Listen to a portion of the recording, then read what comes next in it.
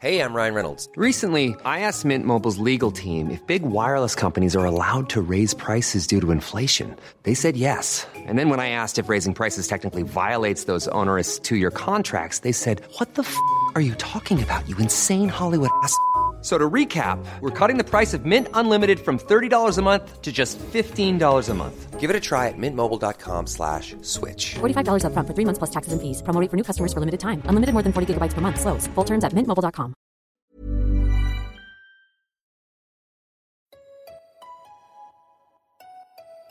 Why does making friends as an adult feel so What hard? should I wear on a first date? What the hell is a formal? But that Why hookup is was buying my not first good. home so What do I want my frustrating? life to look like in 5 years?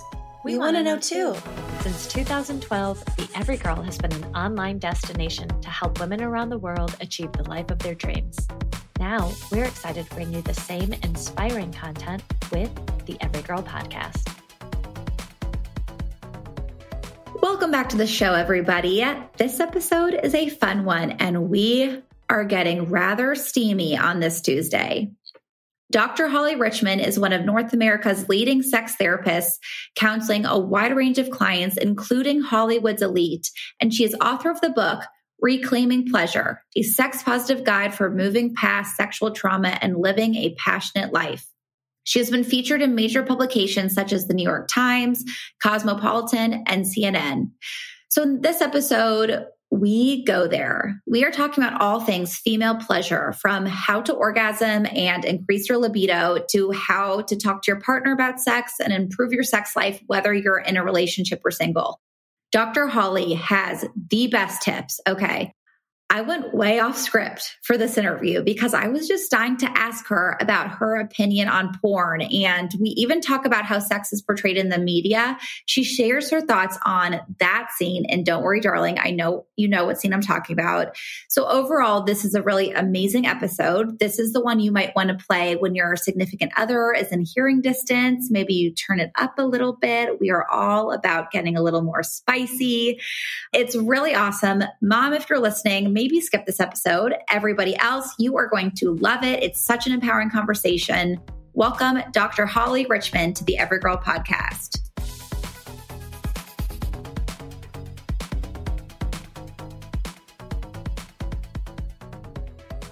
Thank you again so much for joining me. And I love your top too, by the way. That's very cute. Thank you. This is an oldie but a goodie. One of those I'm like, oh, yeah.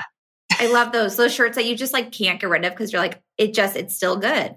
It's an oldie but a goodie. Yep. And it's a camisole, so I don't have to wear a bra with it, which I don't know about you, but anything where I'm like, I don't have to put a bra on, I'm all about it. Oh my God, that's the best. Literally. Yeah. When you can be free, I love it. Well, I am with Dr. Holly Richmond today. Holly, thank you so much for joining us. Like I was saying to you off air, I am so selfishly excited for this conversation. I feel like I said that all the time, but this, I think, is going to be such a fascinating conversation that more people need to have. And I'm excited for our audience to get to hear what you do and all of your insight. Oh my gosh, Josie, thank you so much for having me. I've been looking forward to this since you and your team reached out. So I'm just grateful to be here. Thank you. Okay, well, let's dive right into it because we have a lot to cover here. So there's so much shame and discomfort about sex, first of all. I know a lot of people that are even maybe listening to this are listening to it in a way that they almost feel uncomfortable discussing sex. I know even like a lot of women feel weird going to their doctor to talk about sex. So do you find that in your practice, women especially feel a lot of shame or discomfort on the subject of sex? And why do you think that is? So the answer to the first question is yes, absolutely. It's amazing that it's 2023 and we're still having trouble talking about our sexuality. So in my work, I talk about this idea that self and sex aren't dualistic. So sexuality is a part of ourselves, but I think most of us have been raised to really externalize it, deprioritize it. Well, that's a bonus. Don't worry about it. And certainly don't talk about it because we don't have the framework, especially in our country, for sex education. Again, we get 1 or 2 classes in maybe middle school or high school. And then I think the school thinks parents are taking care of it. And parents are like, well, my kids' friends will take care of it. So it just doesn't get talked about, or it doesn't get talked about in a sex positive way. That's so true. Yeah. Cause it's like, I'm trying to think of my sex education, and it was like the sperm and the egg. And I remember seeing a video of like a boy masturbating and being like, oh, that's something boys do. But that was the extent of my sex education. Like, I don't think that there was anything else. So you're so right that it starts with the education of how we're talking to children about it, and how we like begin to learn it and form those memories. Cause I'm sure that's probably really important. Like what you learn about sex, even like any memories or thoughts or impressions as a child, does that really carry into adulthood and the way you view sexuality as an adult? Oh my gosh, absolutely. Those first sexual experience have such power. And I say that I hesitated a little bit there because I work with a lot of people whose first sexual experience was not consensual. So I want to say they do carry a lot of power, and we do have a chance to rewrite those stories. But Josie, what you're pointing to, like the missing word in almost all sex education is pleasure, right? We get the anatomy, we get procreation, we get what not to do. Interesting that you saw a video of a boy masturbating. I'm sure you didn't see one of a girl. Definitely so we not. really just women are not told that we're supposed to like it, which is the irony there. The clitoris is literally the only organ in the human body that's designed exclusively for pleasure. That is its job. End of story. It's not for reproduction. Wow. And I definitely didn't learn about the clitoris in school. Like I really didn't, which is wild. That's sex education. That's what it is that's a part of our bodies, and we're wired for pleasure, and we're not taught that, which is crazy to me.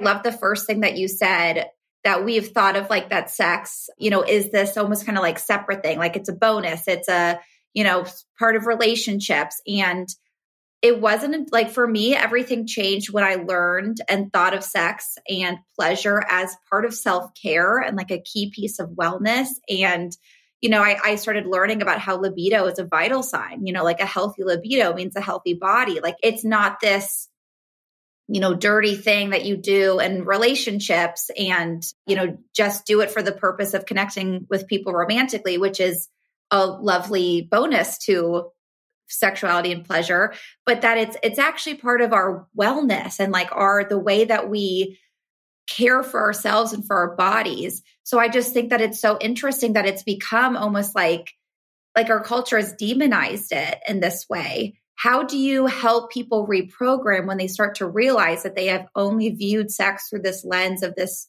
maybe demonized, or just in terms of relationships or how they relate to other people, and help them program into understanding it as their, again, like a vital sign to their body, like it's an important part of self-care? How do you help people reprogram? Yeah, I love your language there of vital sign. And I'm just going to add one more word there for listeners. So this vital sign, I describe that as eros. So EROS, or eroticism. And we typically think about eroticism as sexual, but the definition of eroticism is literally life force, vitality, vivacity. It's what gets us going. Wow. So it can be sexual, but it really starts way before that with our overall health, with how we move through the world, with how we view ourselves. That is so amazing. I've never thought of that. It's actually just like the life force within us. Like that's so powerful. And it's even like on kind of maybe a more spiritual level, but it's like quite literally life force, because that's also how, that's how life happens, is like it's through pleasure, it's through sex. That's how a baby is literally made. So that's like so powerful that it's also your own individual life force, and like to think of it that way. But on a greater scale, it is like the life force of the world. Like that's kind of mind blowing. Like that's so, so cool. I'm curious, like talking about kind of like the shame and discomfort, especially when it comes to women and women's experience with sexuality. I'm curious your thoughts on like how much body image plays into this, because that's another like huge factor in our culture that's constantly being shoved down our throats, is this idea of your body's not right or not perfect, and there's a perfect body and all of these things. How much does body image really play into sexuality? It is. It really is. And it's interesting too, when I'm working with sexuality concerns, specifically with women, I'm almost always working with disordered eating or some level of body dysmorphia or exercise compulsivity, there's some element of externalized control that's impacting the body and then they think impacts sexuality. And it does impact it, not because their body isn't good enough, not because they don't smell good, not because they don't taste right, which is what I hear women say, but because they can't be present. And it's really hard to take in pleasure if we aren't present. If we're thinking about, is my partner comparing me to someone he sees in the movies? Is my partner comparing me to someone they see in porn or that she was with before? Most often, and I have checked this out with couples for years and years, most often people are just so happy to be in bed with another naked person. Nobody's comparing anybody, right? They're just celebrating your body. So if I could just, my bit of advice there, your body is beautiful. Let it be there. Let it do the things that it somewhat naturally knows how to do. Don't worry about those external factors. Focus on the connection first. So you're going to connect with yourself. Josie, I don't know if we're going to get to the self-pleasure protocol, but I prescribe that for everyone I talk with, and then the connection with your partner. Interesting. Okay, speak on that while you're on that. Like, tell us about that protocol and why and what that looks like. Yeah, so people come to me and they often will say things like, I've lost my mojo. I don't care if I ever have sex again, not interested in it. So really, I'm going to look at first what's going on in their life. So are they sleeping? Are they eating well? Are they getting some movement in their day? What's happening with a mindfulness or spirituality practice? But then I'm not going to go immediately to their partner. If they are partnered, I'm going to have them once or twice a week for 20 to 30 minutes, really create a self-pleasure ritual. So in the bath, in the shower, in their bed, on the couch, wherever they feel like they can be private and sensual or bring in elements that really get them going. And we're going to start with non-genital touch. So it's going to be some version of self-touch of the arms, the head, rubbing their hair, maybe their belly, their legs, and then week by week, we add in different elements of digital touch. So using our hands and then maybe using a toy. And then at some point, we might bring in a partner if that's an option, but really getting them in touch with their body, comfortable touching themselves. If they've been struggling to have orgasms, we might work on that if that's something that they want to do. Again, so they're just learning, just like with exercise, I have to give myself at least twice a week to really take care of this, my whole sexual erotic being. That's so interesting that you start with just you alone. I hear a lot of people, and I'm sure you obviously like that's what you work with all day, every day, are people that are like, I don't feel sex drive in my relationship. And we actually got a ton of questions I'm going to ask you later, all having to do with, I don't feel a high sex drive with my relationship. And it's like, the goal is to have more sex in the relationship. But I love that the idea of like, okay, we want to get there in the relationship, but it has to start with you alone and knowing your body. I think that's so powerful. Is the point of that and kind of like the end goal of it to feel more rooted in your body? And again, kind of going back to that body image piece to like have this comfortability with yourself, or like, what is the end goal for people that are like, no, I'll just skip over that and go straight to the relationship stuff? Right. So it's more comfortability, it's more acceptance, and a little mantra that many sex therapists use is it helps you get out of your head and into your body.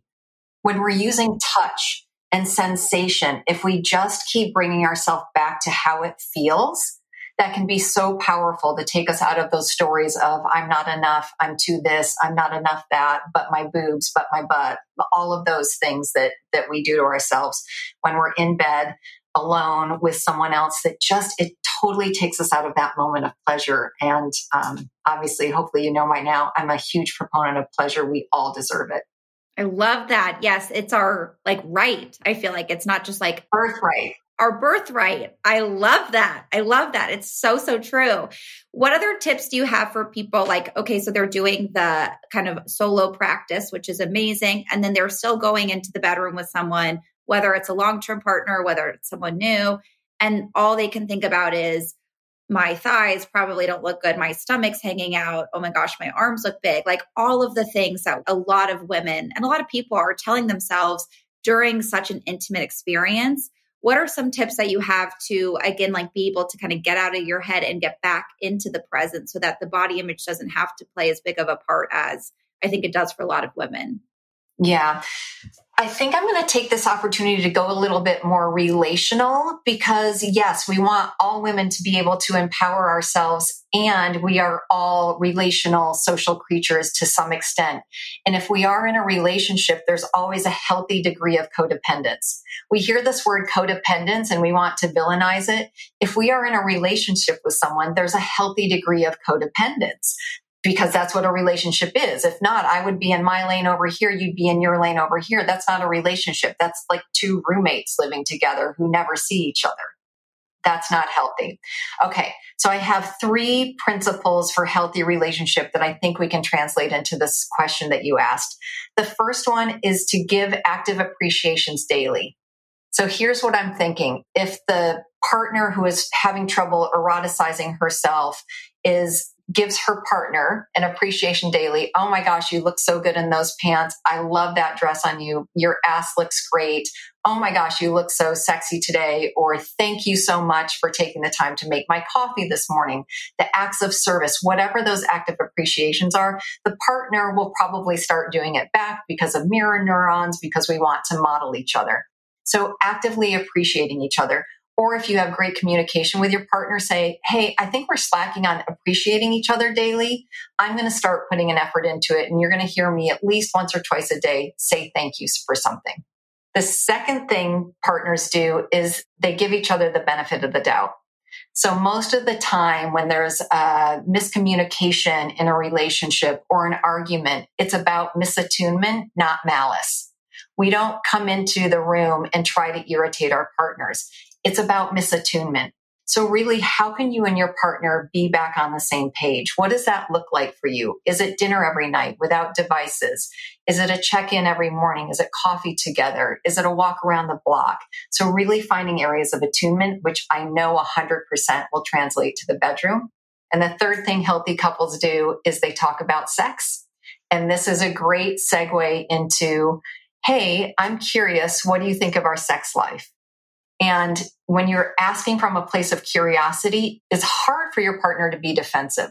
There's not a lot of defense there because you're not saying, hey, I think our sex life sucks. What are you going to do about it? Right? It's like, how do you think our sex life is? And if they're a good partner, they're going to give you a gentle but authentic answer. And then they're going to ask you the same thing. And there's your chance to say, gosh, I'm struggling with myself. I wish I wanted to have sex more. I miss connecting with you. Then you can get into, I'd like to try this together. Or do you remember when we first got together and we had sex in the car? What do you think about doing that again? Whatever comes up.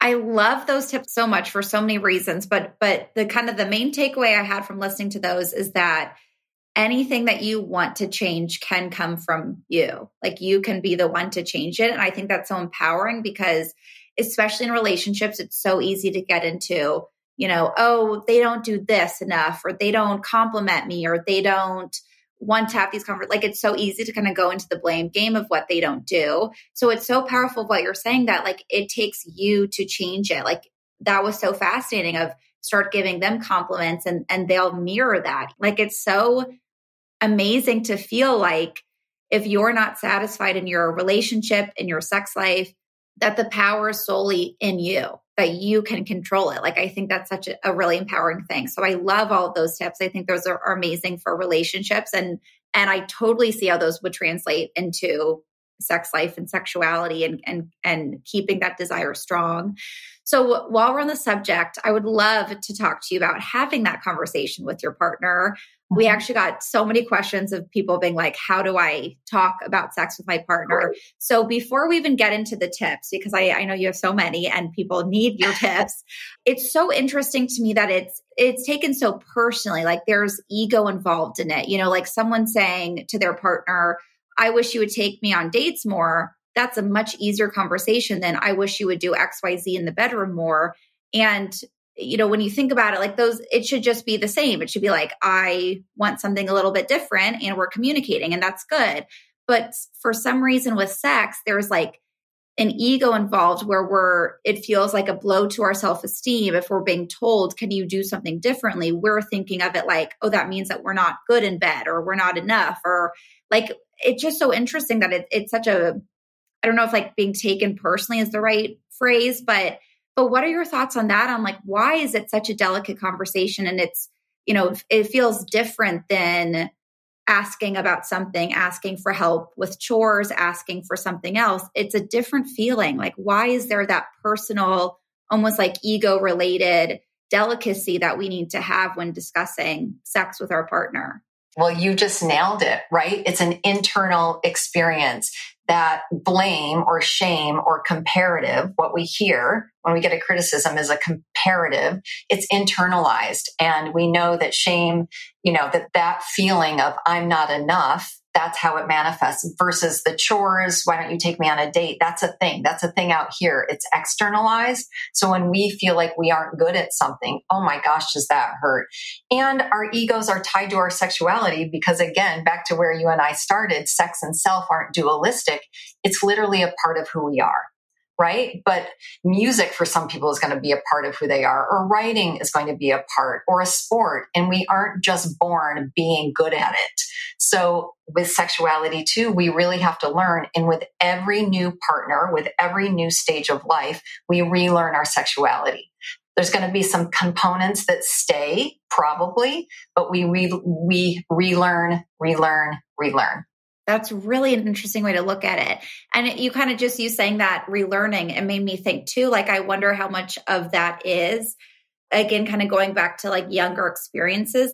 All of us, when we were in that age where you start experimenting and you start being interested in sex and like so young, I remember there being such a focus on, are you good? Are you bad? Like there's a lot of performance anxiety, I think for men and women. Like there's this, expectation for men, like, you have to last a certain amount of time and like all these pressures that's so heightened when you're young and you are trying to be impressive to the partner you're with. Like it's so much. So I wonder if some of that is like that inner child healing. I wonder if that plays into it too.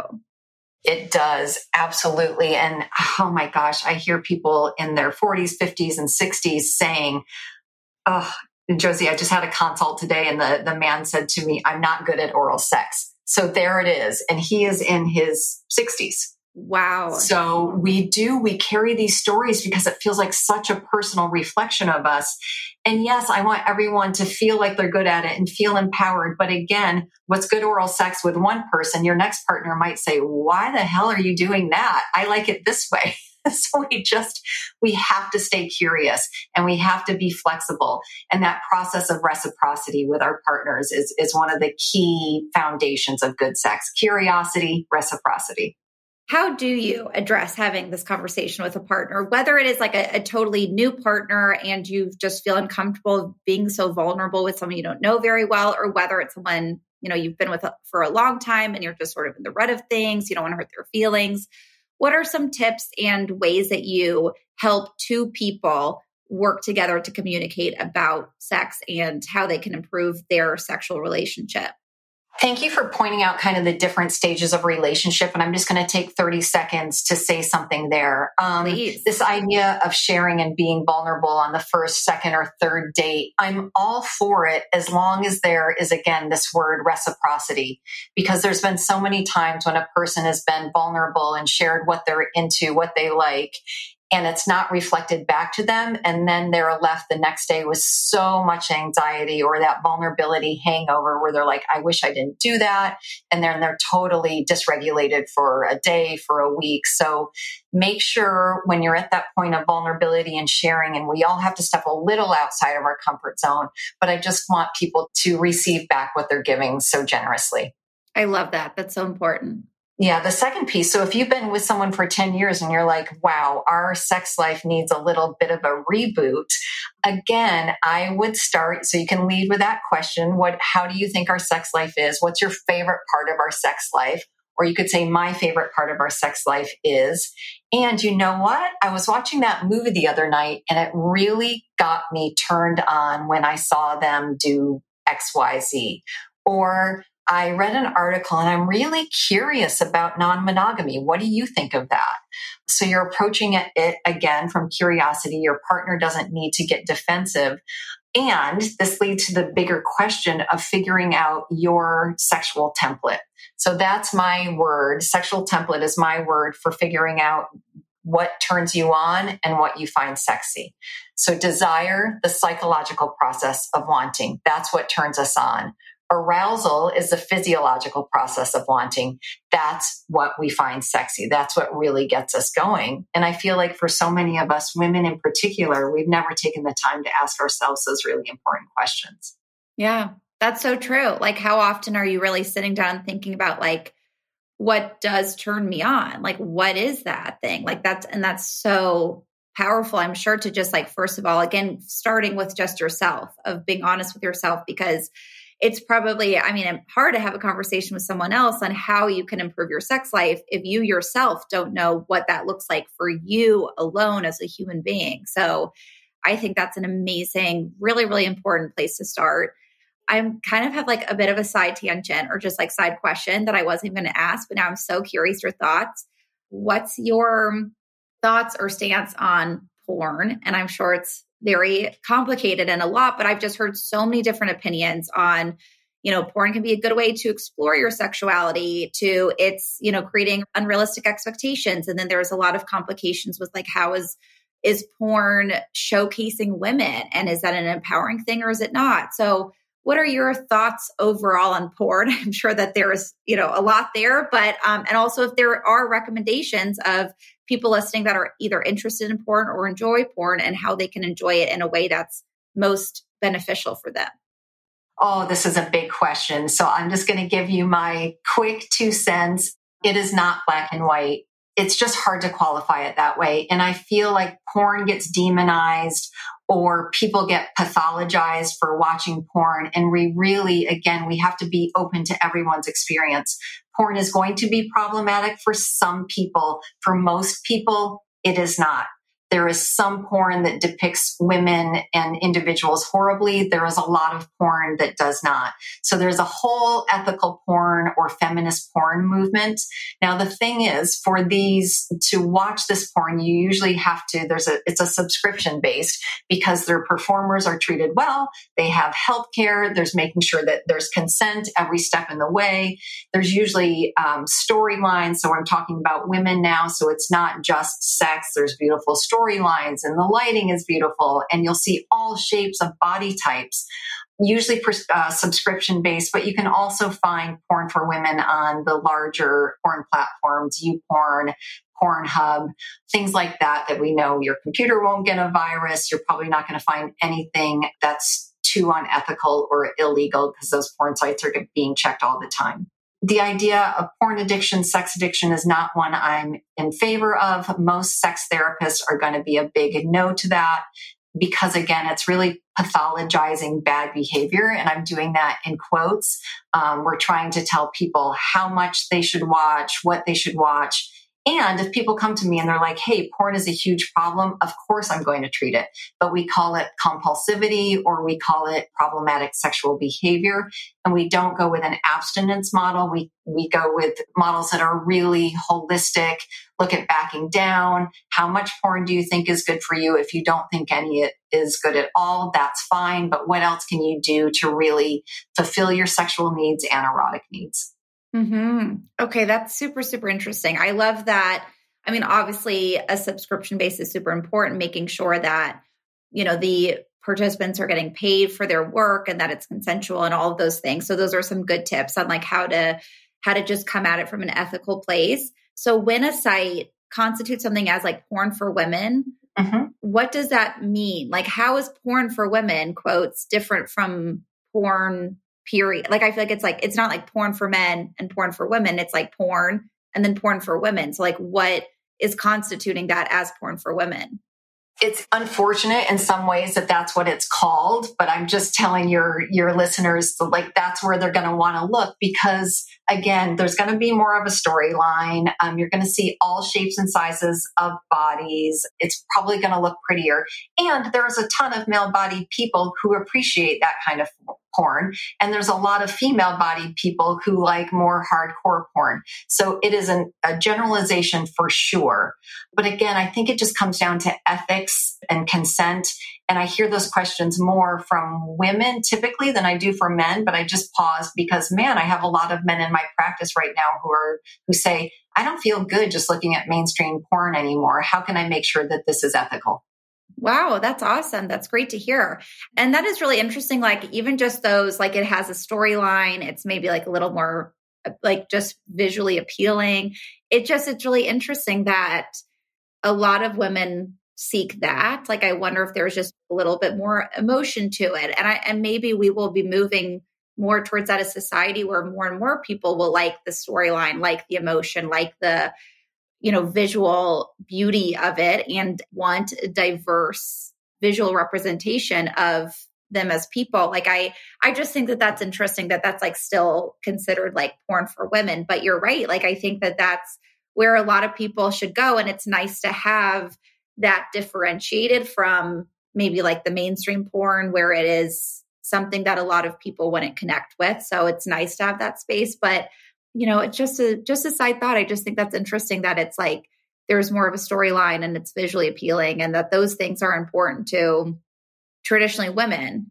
Right. And I forgot, and it's going to be less just penis and vagina because less than 75% of women can orgasm from penetration alone. So it's going to be more about clitoral stimulation, breast play, sensuality, overall massage. It's not just P and V. Fascinating. Okay. Which I think is a good just overall tip for anyone listening. Yes. Maybe this is the time you like turn it up. If your boyfriend happens to be nearby, your husband, your partner, turning this part up a little bit.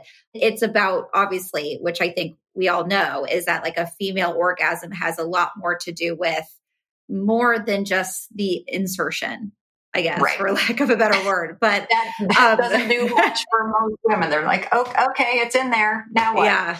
Now what? So funny. Okay. So actually, speaking of kind of like maybe a little more basics, I actually really do want to go back to the basics with you because, again, going back to that sex education that a lot of us did not receive and many of us, even as adults, are kind of like moving through trying to gather this information from movies, from books, from friends, from romantic partners. And so I just want to kind of like go to the very basics and ask your thoughts and for you to define these very basic things. So first of all, like what really is libido? What does that mean? Man, that's such a big question. So how we want to define it is sex drive, that it's a sex drive. And again, it's something external from us, that if we do this and this and this, we're going to be able to grab this sex drive, grab this libido, harness it, and ride it to our next great sexual experience. Sex drive really comes back to this idea of desire, which then goes back to eros, life force, vitality, vivacity, which is where you and I started. Most people, especially female-bodied people, aren't just going to be able to grab a ton of libido out of the sky if they are not taking care of themselves, if they're not eating well, if they're not getting enough sleep, if they're super stressed, if there's a lot going on in their life. Now, some have more access to libido than others because they prioritized it. And I think that's what I would love for listeners to hear. For most of us, again, especially those of us, out of those teenage years where the hormones are flying around, libido is not just going to fall out of the sky. We really have to prioritize it. We have to develop our self-pleasure protocol. We have to start taking our pleasure into our own hands. Dr. Emily Morse tagged this line, the more sex you have, the more sex you want. Sex begets sex. That is absolutely true. So if you are looking for more libido, start having sex with yourself. And I promise you will see an uptick in it if you are not stressed and if there aren't a lot of external factors that are impacting your health, physical and emotional. That's really interesting. Like, I love that, like the sex brings more sex. Like it's you have to like spark, it's almost like sparking the fire and then the fire increases. So that's a really interesting way to think of it. So I know that you said there's like the physical and emotional, like I know like stress plays into it, right? Like that can harm it if you're emotionally stressed or emotionally detached. Then there's also physical factors like, even like throughout female cycle, a reproductive cycle, the libido can change. So if someone is experiencing low libido, is trying, to go back to their own like self-pleasure and start with that practice, and it's still something feels off, where should they go? Yeah. So best practice is definitely go to your primary care physician or your OBGYN and start talking about this. So a full blood panel would be great. This idea of testing hormones, and again, I'm not that kind of doctor. Some doctors are like, yeah, let's test your hormones. Other doctors say it totally depends on the time of month when we test your hormones, because your hormones are going to fluctuate, throughout the month. So some say yes to that. Some say no. Some say, more testosterone can help with libido. That's true, but that also comes with side effects. So short answer to your question is certainly go to your primary care physician or your OBGYN to rule out any medical concerns that might be happening there. If you're like, I'm great, clean bill of health, then I would want to look at your emotional health. Is there anxiety? Is there depression? Is there relational stress, familial stress, work stress? We can't put these all in singular boxes, so they all impact our overall health. Maybe figuring out where is the highest point of stress, anxiety, or depression for you and focusing on that area, finding a qualified mental health person who talks about that. Or if it's not that, certainly finding a sex therapist. Those are such great tips. Like we should be taking our lower libido as a sign to seek something out, not just like, that's a bummer. That's just the way it is. Like it's again, like a vital sign, like it's telling you something's going on, whether it's emotional or physical. So I love that advice. Okay. Next basic question, back to the basics, it's always more complicated too, because there's so much to these answers. What is an orgasm and how many kinds are there really? Oh my gosh. Oh, big question. And I'm just going to say, I can't answer the whole list of how many kinds there are, because I swear someone finds a new kind every single day. So, but what I can talk about is the research. And I think most of your listeners are going to be female bodied. So I'm going to go there first. So let's go back to the clitoris. Up until last year, we thought the clitoris had 4,000 nerve fibers. Turns out that research was done on cattle in the 1970s, and the clitoris actually has closer to 10,000 nerve fibers. So this is 2 times more than the head of the penis. So most of us think of the clitoris as this little nub that we can see right above the labia. This little nub. The clitoris is actually shaped like a wishbone. And if we had video, I would show you my little diagram, but it's shaped like a wishbone. So it has legs. Those legs are inside our pelvic floor. So what we thought of previously as vaginal orgasms are most likely clitoral orgasms. Wow. But people can have orgasms from nipple stimulation. People can have orgasms from anal stimulation, from having their feet rubbed. People can have orgasms from no physical stimulation by just thinking about something sexy. We call those spontaneous orgasms. Oh my God, that's fascinating. So there's basically like countless ways to orgasm, basically. Yeah. Okay. Yeah. For female body people, most of the time they're going to come from the clitoris, but certainly not always. And I'm hoping there's other listeners out there. I was one of the lucky few that I got to have spontaneous orgasms when I was pregnant, just because my body was so full of hormones. So you will just be asleep and you'll be like, oh my gosh, I didn't even know I was thinking about something sexy, but there that is. What a nice way to wake up. Well, that sounds like a great way to wake up. Oh, that's so interesting. Okay. And this again might sound weird, but I really do want to go back to like basic for people. It feels weird because I think, we have this idea that men have a very obvious way that they can tell that they have orgasmed, right? For women, how do you know that you orgasm? And this might sound weird, but like I've actually heard of a lot of women who are like, I've never orgasmed, but it's because they maybe orgasmed with a nipple stimulated orgasm. So they weren't thinking, oh, that's what an orgasm is, because we have this very clear idea of that's what it looks like. And we see on movies, a woman's doing a certain thing. And it's, when her partner's doing XYZ to her, it's not all these ranges of things. So like, can you define what it is to actually orgasm and how you know that you have experienced one, which again, I know sounds like a weird question, But I would just love your answer and your insight into that. Sure. And it's not weird. I'm going to say, probably 20 times a year, a woman will reach out to me and so gingerly and delicately ask, hey, I don't think I've had an orgasm, or, hey, I felt this. Is this an orgasm? I don't know if I've had one. It is a great question and it deserves a good answer. So there is a physiological response that most women feel when they orgasm, and that's a contraction of the pelvic floor. So it will be a squeezing and releasing of the pelvic floor muscles pretty quickly. So you'll feel contractions. You'll feel a lot of sensation around your genitals typically. However, people talk about full body orgasms, which is more described as like a wave through the whole body of just tingling and lightness and just this great feeling. But there's not, like you said before, there's not one kind of orgasm. They're not all huge. So there might be these small little orgasms. That's great. Or there might be these full, totally big, full body orgasms, which are wonderful too. But you're usually going to feel some contraction in the pelvic floor and some sense of like tingling or tightness throughout the body. I love that definition of it.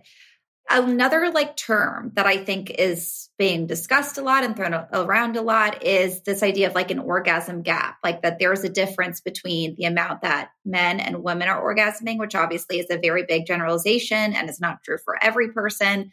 But overall, that's I think an experience that happens often is that men are more likely to orgasm than women. And there's been studies on that. And so I'm just interested in your thoughts on why is that and how do we fix it?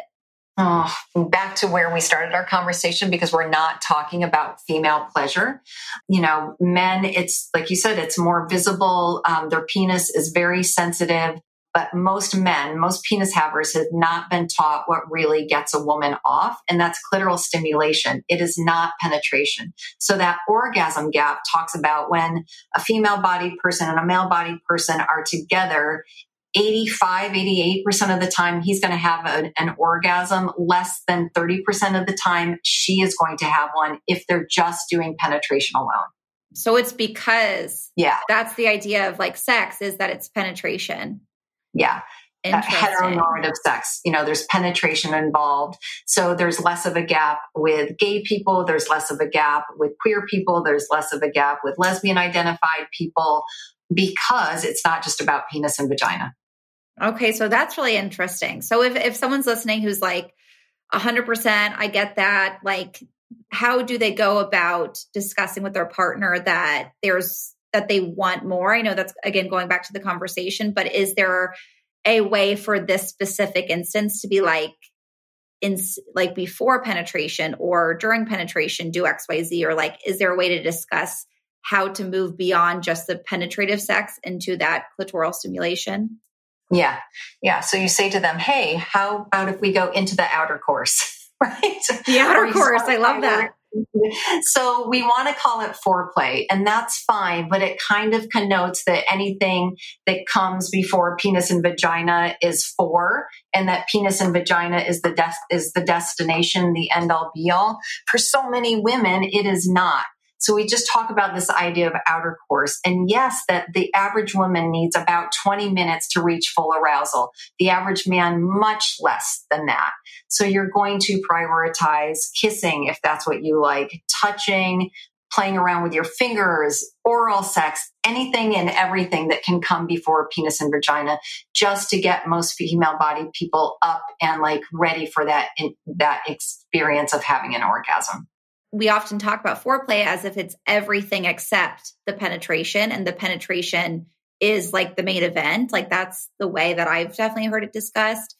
And so I think that's so interesting of reframing that it's all equal. It's all part of it. It's all sex. It actually, I don't know if you've seen The Holiday, but I love that movie, but it makes me think of the quote when Cameron Diaz is like, I think when Jude Law is like, what do you think of foreplay? And she's like, I think it's overrated.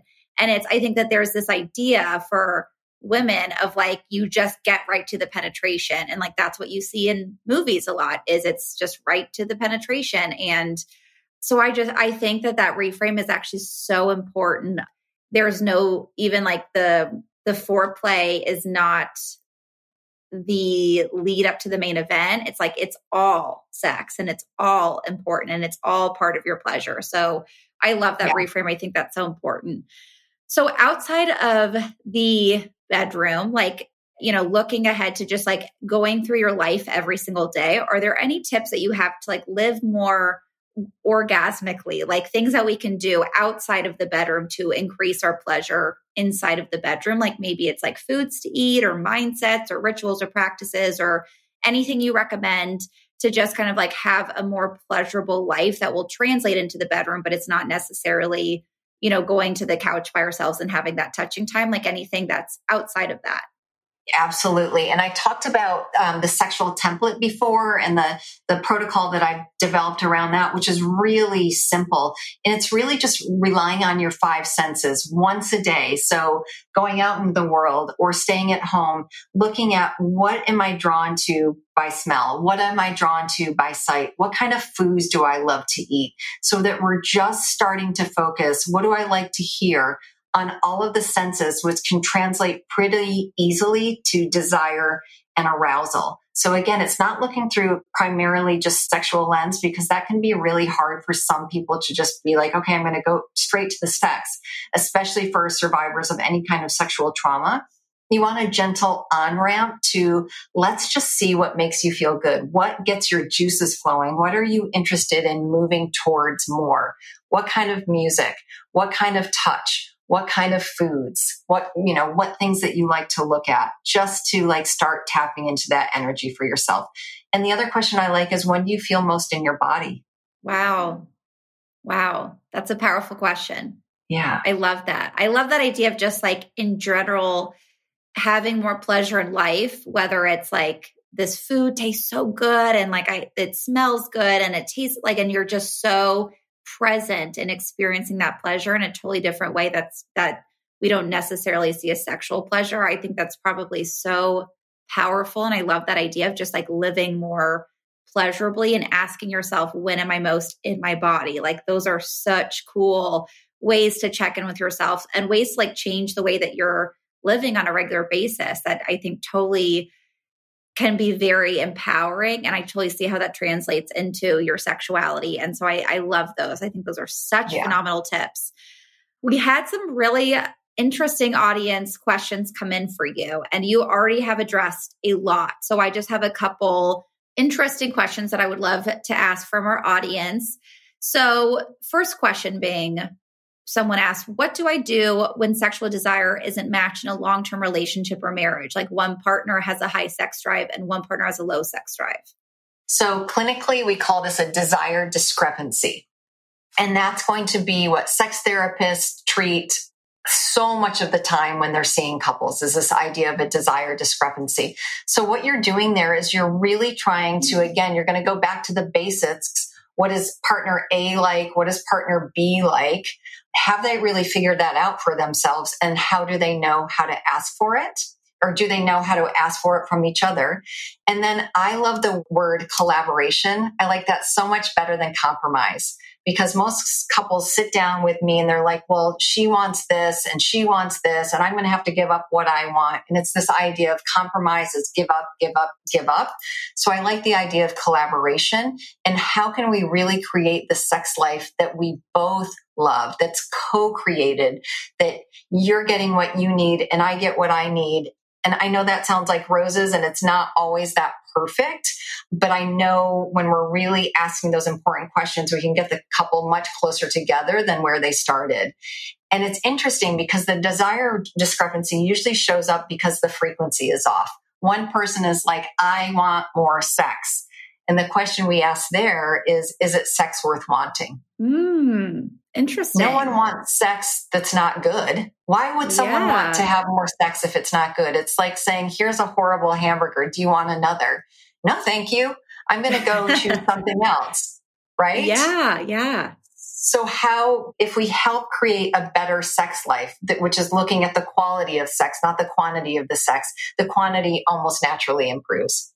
Whoa, that kind of like was a mind blow for me, because that's so true of like, when you are talking about if one partner is like, I want more sex, the conversation most often is focused around like, that means quantity, but that's such an amazing point that if you focus on the quality and how can we improve the quality for both of us and collaborate to discuss how we get the sex life that we want, then the quantity itself will naturally increase because the quality is there. That's actually I've never heard of it talked about that way. That's so interesting.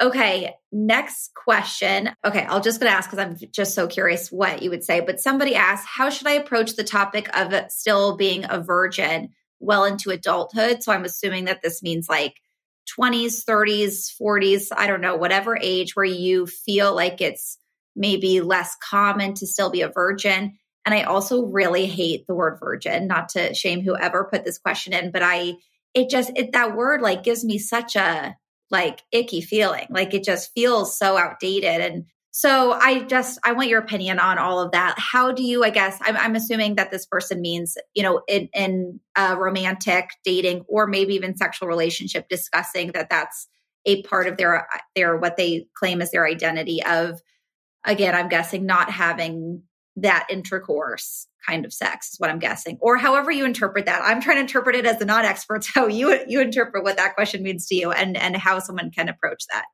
Well, I'm just so glad that you went out there and said that word. Makes me like want to like shake because thank you for joining all of us here in this collective world of sex positivity. The word virgin has no place in this world of sex positivity. Virginity is a religious construct that translated into a social construct that I feel like really disempowers women on a host of levels. It's such a problematic word.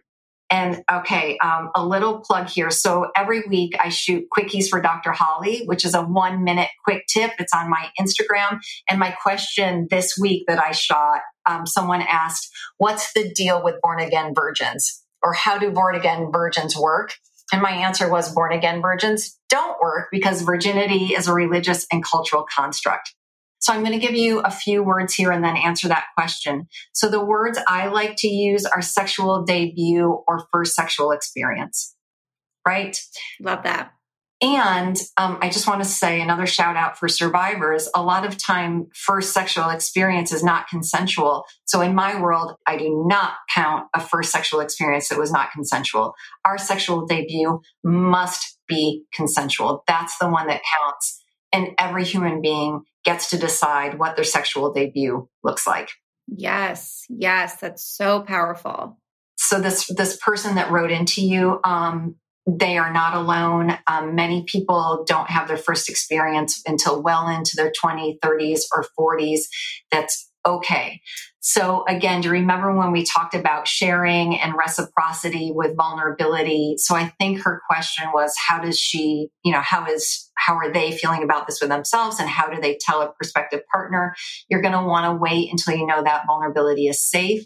And it is something to be certainly not ashamed of. You've taken your time for a reason, and I certainly appreciate that about you.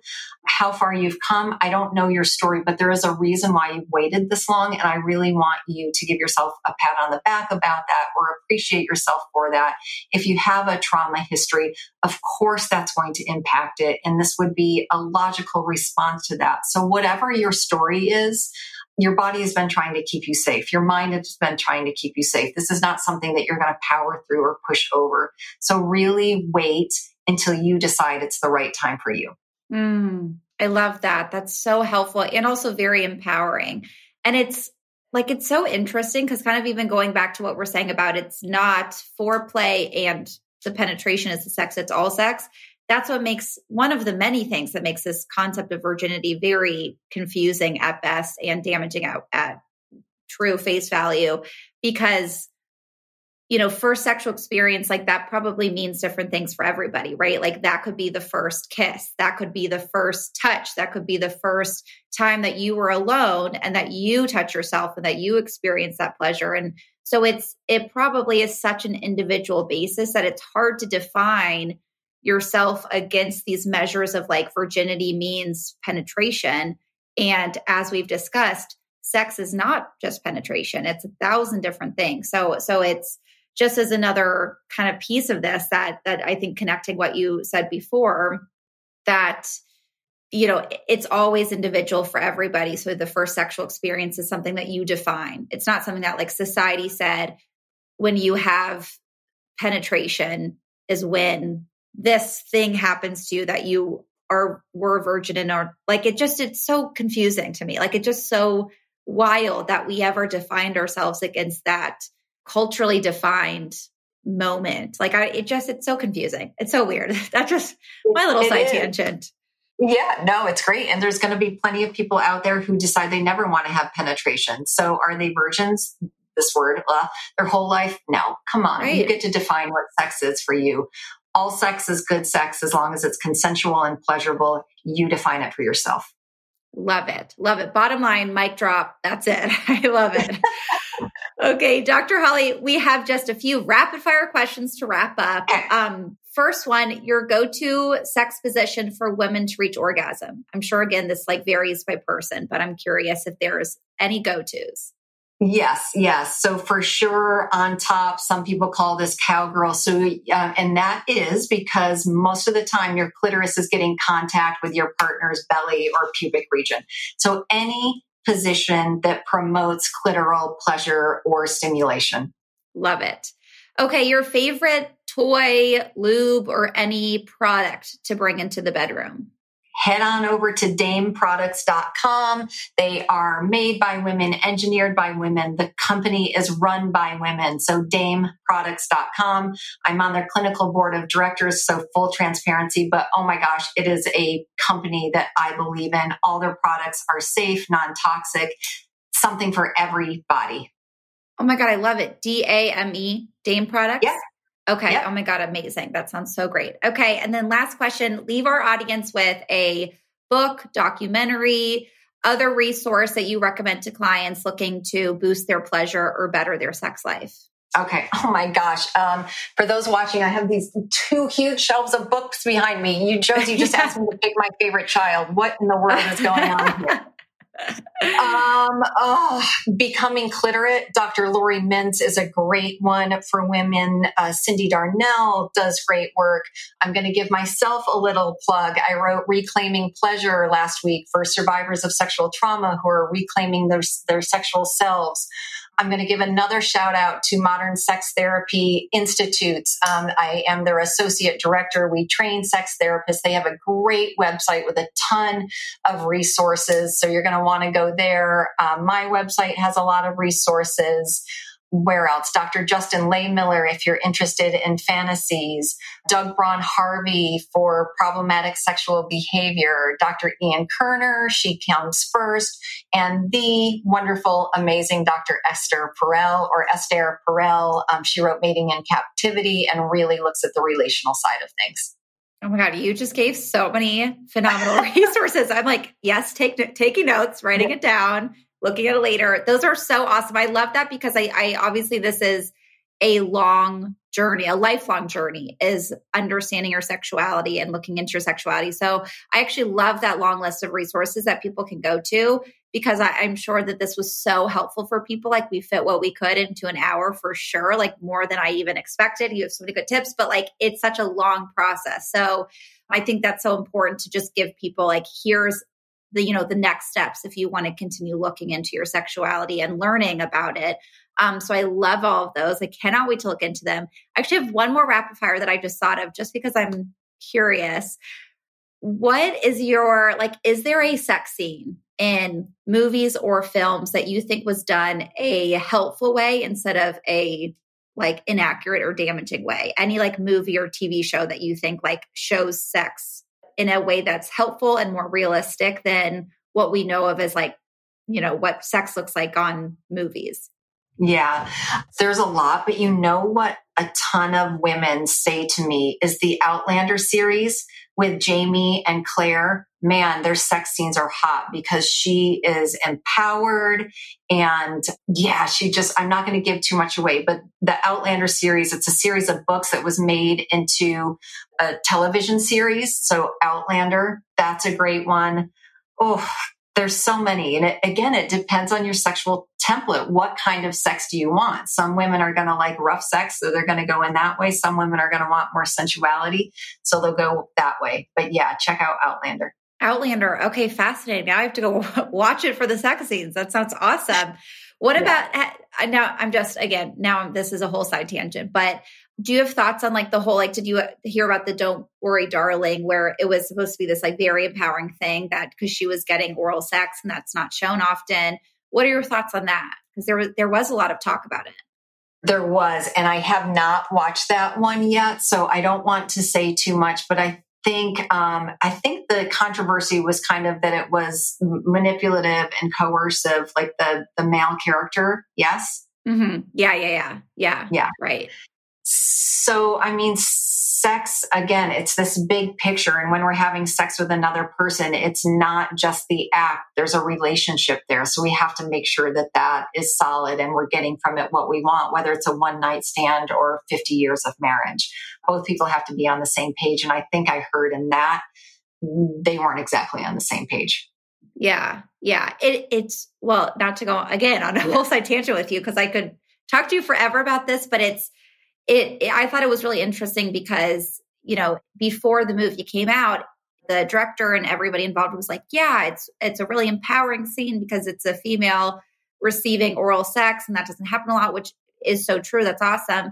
But then because of not to have any spoiler alerts for people out there, but that again, it's just more interesting of like for us to look into how are we showing true female sexuality on the screen and how can we bring more diversity to that. Again, like people are going to be turned on by different things and how can we be more aware of showing sex in a way that's helpful for people and feels realistic to women instead of what it's been in the past. So bottom line, but I love your stance on all of that. That's so interesting. Holly, thank you so much for all of your expertise and for joining us. It was such a pleasure, pun intended. It was so great to talk to you and I so enjoyed it. Thank you so much. And where can everybody find you? Your social handles, where can they find your book? Give us everything about you. Yes. I'm going to say that. And also, when you send me the graphic and I get this posted on my Instagram, I will list those resources, all of those books that I mentioned, thank you. Tag all of my wonderful colleagues, tag Modern Sex Therapy Training Institute if you're interested in more kind of just hearing more and learning more about sex therapy. So you can find me on Instagram and Facebook. It's just at Dr. Holly Richmond. So it's DrHollyRichmond. And my website is drhollyrichmond.com. Amazing. Thank you so much, Dr. Holly. Thank you. Have a great day.